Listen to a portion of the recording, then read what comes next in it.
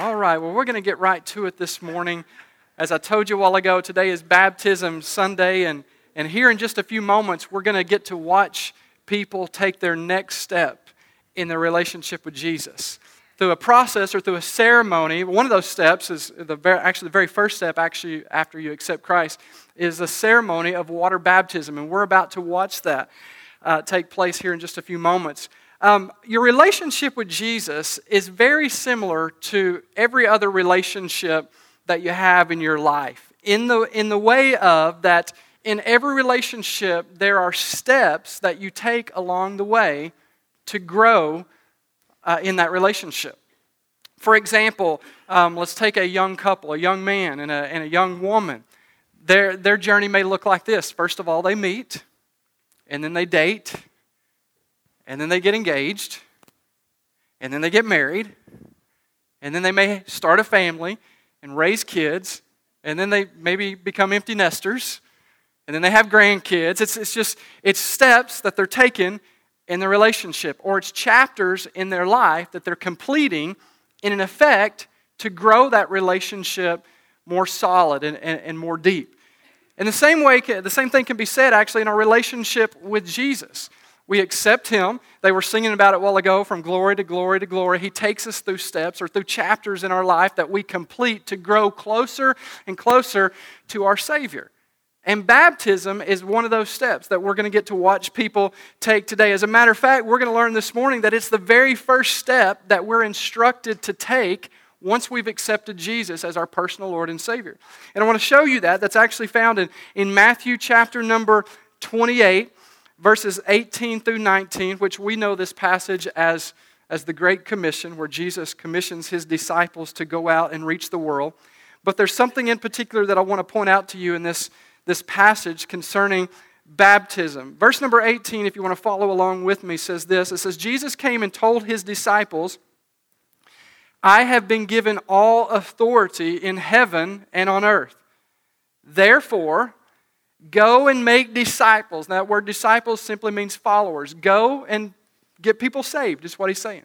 Go teach people to follow me. He says, go make followers of all the nations, baptizing them in the name of the Father, the Son, and the Holy Spirit. It's very evident to me that what we see here from this passage, that Jesus is describing here, is that baptism, water baptism, is the very first step that we're commanded to take after we've accepted Jesus as our Lord and Savior.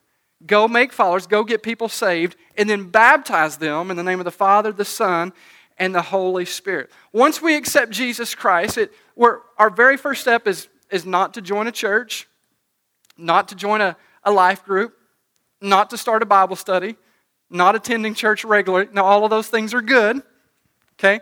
But the very first command that we are actually given by Jesus, the very first step, once you become a Christian, is to be water baptized. And this is so important. I can't express how important that it is to be water baptized, because it's the first step that Jesus commands us to take. And I'm one that's convinced that if you're not willing to take the first step that He's commanded you, you're probably not going to follow through with the other commands that He gives you. So baptism, water baptism, is the very first step that Jesus commands us after we have chosen to follow Him. And here's why I believe that baptism is first. Because baptism is the way that we show the world that we have repented of our sins and turned to God to be forgiven. It's a public demonstration to show everyone else what we have done. It's an outward expression. You hear a lot of people say it's an outward expression or outward demonstration of something that has taken place on the inside. As a matter of fact, the Bible tells us this in a couple of places. One of them is in the book of Mark. The other one is in Luke chapter number 3, verse number 3. John the Baptist went about preaching that people should be baptized. Why? To show that they have repented of their sins and turned to God to be forgiven. Look at that phrase there, to show. You're showing the world that I have turned to God, I've repented of my sins, and I've turned to God to be forgiven. So baptism, it's a public demonstration to show the world that I've given my life to Jesus. I'm leaving behind my old ways. I've chosen to follow Him. And I'm letting the whole world know. Jesus commands us to do that. You know, almost 21 years ago, it'll be 21 years in October, but almost 21 years ago, my wife and I, we stood at an altar in a church right down the road here, as a matter of fact. I would love to say in front of a large group of people. There wasn't a whole lot of people there. But we stood before a group of people at an altar, and we publicly displayed and made a public declaration and commitment of our love for one another, at a wedding. And what I was saying to the world is that I have given my life to this lady right here. No one else. I love her and only her. She is mine. I am hers. And that wedding ceremony was a public demonstration of our commitment to one another. Now, had we already begun a relationship? Hopefully, yes. We'd already begun a relationship. So that wasn't the beginning of the relationship, but it was a public display of our commitment to one another. Once again, baptism is how we show the world that we have repented of our sins and turned to God to be forgiven. But baptism is more than just a public demonstration of your faith. It's also an empowerment for overcoming sin. One of the greatest descriptive chapters in all of the Bible concerning baptism is Romans chapter number 6. And in this chapter, the Apostle Paul, he's writing to the church of Rome, and in verse number 3 is where we're going to pick up. He says this concerning baptism. He says, "Have you forgotten that when we were joined with Christ Jesus in what? In baptism, we joined Him in His death." This is so important. I've read this passage probably literally hundreds of times. And just reading it again this week to talk about baptism as we're going to have people being baptized, just more stuff began to stick out to me. And it's just this right here, that we joined Him in His death. Now, we were already saved, but when we were baptized, we're joining Jesus in His death. Verse 4, "For we died and were buried with Christ by baptism. And just as Christ was raised from the dead by the glorious power of the Father, now we also may live new lives. Since we have been united with Him in His death, we will also be raised to life as He was. We know that our old sinful selves were crucified with Christ so that sin might lose its power in our lives." Man, that is so important. "We are no longer slaves to sin, for when we died with Christ, we were set free from the power of sin." Now, this is important. I don't know how you want to take this, but this is the way this stands out to me, especially after spending time looking at it this week. Paul says there in verse 7, he says, "For when we died with Christ, we were set free from the power of sin." When did we die with Christ? He's talking about there that we died with Christ. We joined Him in His death when we were baptized. And when this happened, we were set free from the power of sin. Now, don't get this mixed up with forgiveness, because we're going to talk about this here in just a second. Baptism does not save us. Baptism does not forgive us of our sins. But I personally believe that there is a second empowerment of grace that happens when we are baptized. We can find this in Scripture. In verse number 3 there, I want to go back and read there.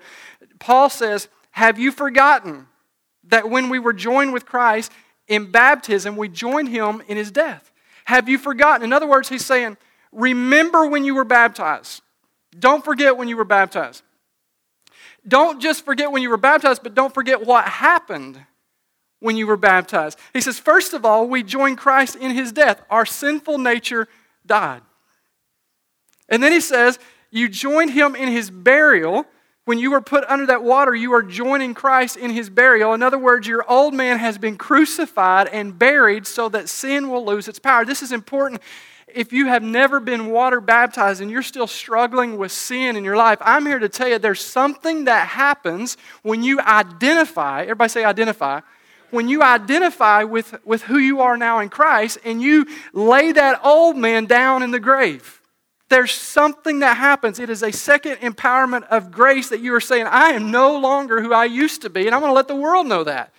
And I'm burying this old man. And thirdly, we join him, Paul says, in his resurrection. When we come up out of that water, we are empowered to live new lives. I'm believing God today for those who take this step and are baptized, that there is just an overwhelming empowerment of the grace of God, that maybe there were some things that they were struggling with in life, that God is going to give them an overwhelming power of grace to overcome those struggles, those addictions, those burdens that maybe that they're struggling with. Baptism is about identification. It's not about salvation. Ephesians 2 says that we're saved by grace alone through faith. Baptism does not save you. I want to make sure that I make that clear. Because if we're looking at it that way, then we think that it's a ceremony or it's a work that is saving us. We are saved by grace and grace alone through faith. When we believe upon Jesus, we're saved. Baptism is an identification ceremony. You are identifying with who you now are. You're identifying with Christ's death, with Christ's burial, and with Christ's resurrection. What you're saying is, my sinful nature has died. I am being buried with Christ, and I am being raised to new life and to walk in the power of God's grace. It's an identification process. And I believe that there are a lot of people today who are Christians, but they're struggling in their faith, or they're struggling in their walk with God because they have never really identified with the new creation that they have become. The Bible tells us that if any man is in Christ, he is a new creation. The old is gone. Behold, all things have become new. But if you never identify with that, you don't know who you are. And you don't know how to walk and live in the person that you now are. It's like having $1 million in the bank account. You're a millionaire, but if you don't know that $1 million is in the bank account, you're not going to live like a millionaire, are you? Are you guys awake this morning? Because you don't know that it's there. But by definition, you are a millionaire. But you've never identified with that identity. You've never, oh, wow, yes, I receive it. What if I told you this morning you got $1 million in your account? Would that excite you? Yeah. The same is true with our identity in Christ. Identity is a big, big deal.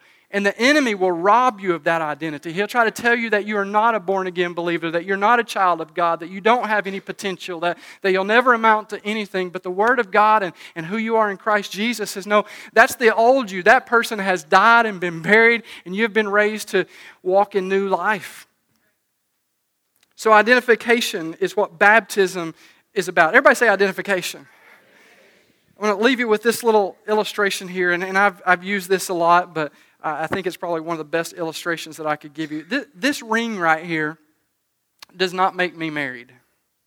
Anybody could wear a ring. This ring right here does not make me married, but it identifies to the whole world that I have given my life to another. Like now when all the single women look at me and they're like, oh, darn, he's married. Well, how do they know that? Because there's a ring on my finger, right? This ring identifies me as someone who's given my life to someone else. It's a symbol that represents the fact that I am no longer a single individual. I am now in a union with someone else. That's what this ring does. And baptism, I believe, now don't get me wrong, it's more than just a symbol, okay? But it's a public declaration. It's an identity. You're for those of you who get baptized today, you're going to remember this day. And it's a key moment. You need to mark this down somewhere. As a matter of fact, I think it's great. Pastor Jerry was talking about it being Memorial Day. Now, I don't want to take away from what Memorial Day is all about, by no means, okay? But it's something, I remember on Memorial Day weekend, I was baptized. And it's a tangible event that you can look back on to remind the devil of what happened. No, I buried the old man that day. I was buried with Christ and I was raised to the newness of life. It's a tangible expression. And I'm believing that here in just a few moments, when people take that step, we're going to celebrate with them because this is an awesome, awesome day, an awesome event for those who are taking this step. They've already given their life to Jesus Christ. They've accepted Him as Lord and Savior. And today they're showing us and the entire world that my life belongs to Jesus. That I'm leaving behind all the other things, that I'm not committed to this world, I'm not committed to anyone else. My life is committed to Jesus. And I want to encourage you, those of us that maybe are here today who have never surrendered your life to Jesus. Jesus is the only way to heaven. All of us want to go to heaven. People will teach you today that there are many ways to heaven, but I'm here to tell you there is only one way to heaven, and His name is Jesus. You start off by accepting Him. Once you've accepted Him as the Lord and Savior of your life, the very first thing that He wants you to do is to go public with your faith. Don't be ashamed of what Jesus has done in your life. He says, if you're ashamed of me, I'm going to be ashamed of you. So I want to encourage you this morning, if you've never given your life to Jesus, to do that. And if you've never been baptized, to talk to Pastor Jerry and Pastor Don. Next Sunday, we're going to be starting our growth track all over again.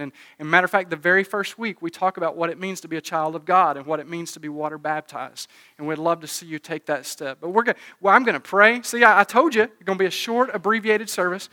I'm going to pray at this time for those of you who are going to be getting baptized. I want you to go ahead. If you're not already wearing what you're going to get in the pool with, go ahead and go to the restrooms now and change, and then come out and you can wait on us in the lobby.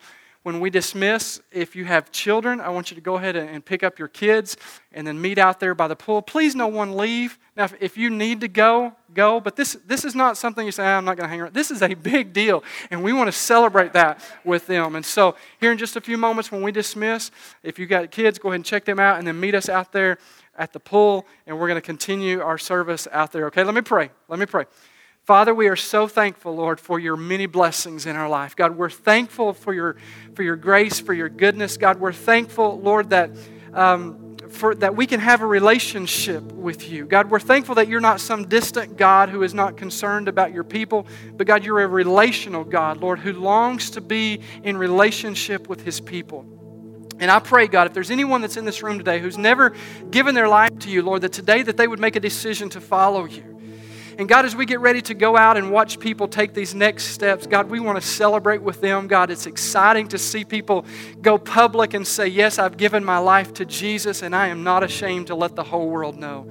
I want to connect with my new identity. I want to bury the old man so that I can be raised to walk in the newness of Christ. And Father, I pray for those who are being baptized today, Lord, that an empowerment to overcome sin would just envelop them today, Lord, as they come up out of that water. Lord, I pray for whatever struggles, for whatever addictions, for whatever chains of bondage, God, that they may be enslaved in. Lord, I pray that they just have a second work of grace come over them, Lord, and things that once used to hold them back, they're going to be victorious over. And Lord, I pray that we would celebrate with them today and have a great rest of this weekend, this holiday weekend, and we praise you and we thank you in the name of Jesus. Amen and amen. So go get your kids, get you some coffee, whatever you need to do, and then let's meet out there by the pool and continue the service.